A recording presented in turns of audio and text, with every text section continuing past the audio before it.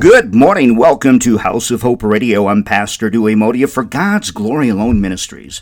This morning I want to talk to you about the line that we must not cross.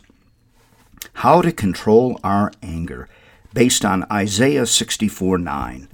I used to have a problem with anger until the Lord really got a hold of me and showed me what was happening with my anger and how it was affecting others. I thank the Lord for healing me of anger, and I want to share that with you this morning because there's so much anger in our world, in our country, and it's getting worse at this time. In Isaiah 64:9, the prophet implores God with these words, "Do not be angry beyond measure, Lord. Do not remember our sins forever." From this passage, we learn that God measures his anger in a way appropriate to each occasion. We, too, can learn how to control our anger and focus it so that we do not do any harm. How do we go about doing this? Well, let's look at Ephesians 4:26. It exhorts us to control our anger so we do not sin. Well, anger itself is not sinful. It can quickly lead to this. A line exists that we must not cross. Yes, a line exists that we must not cross.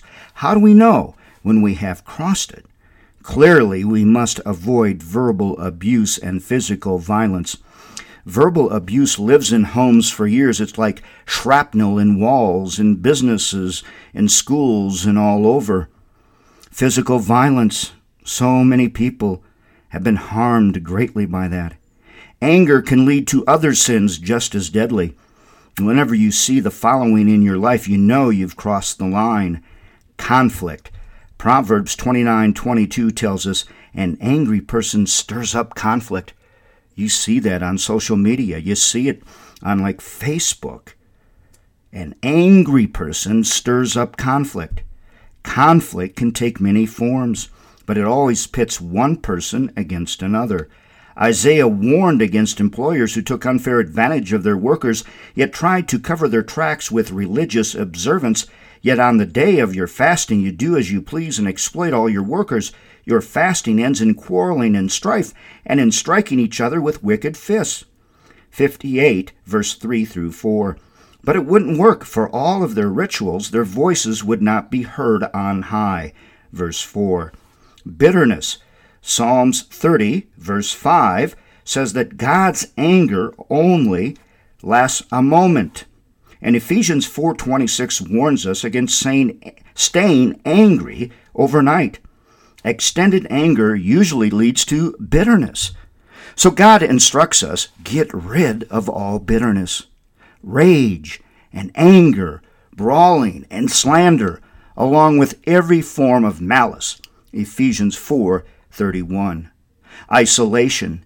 Nursing anger leads people to avoid each other and eventually to cut off their relationship altogether. Proverbs 18:1 warns, an unfriendly person pursues selfish ends, and against all sound judgment starts quarrels. Eventually, being right about an issue becomes more important to us than showing the love of God to others, which contradicts the Lord's command. 2 Timothy 2, verses 24 and 25. Retaliation, Romans 12:19, addresses this directly. Do not take revenge, my dear friends, but leave room for God's wrath, for it is written, it is mine to avenge. I will repay, says the Lord. Remember, human anger does not produce the righteousness that God desires. Therefore, when you find yourself crossing the line and becoming angry beyond measure, submit yourself to God and do not give the devil a foothold. Ephesians 4:27. I pray that this message today has blessed you and will spur you on to greater growth and in your walk with our Lord Jesus Christ. It has been a blessing to be with you this morning. It was such a blessing to be in Windham for House of Hope. I miss you all already. Would you pray for us as we prepare for House of Hope in Reserve, New Mexico? Your prayers are so much appreciated. Sharon and I love you so much, and we do covet your prayers. We love you more than ourselves. God bless you and your families.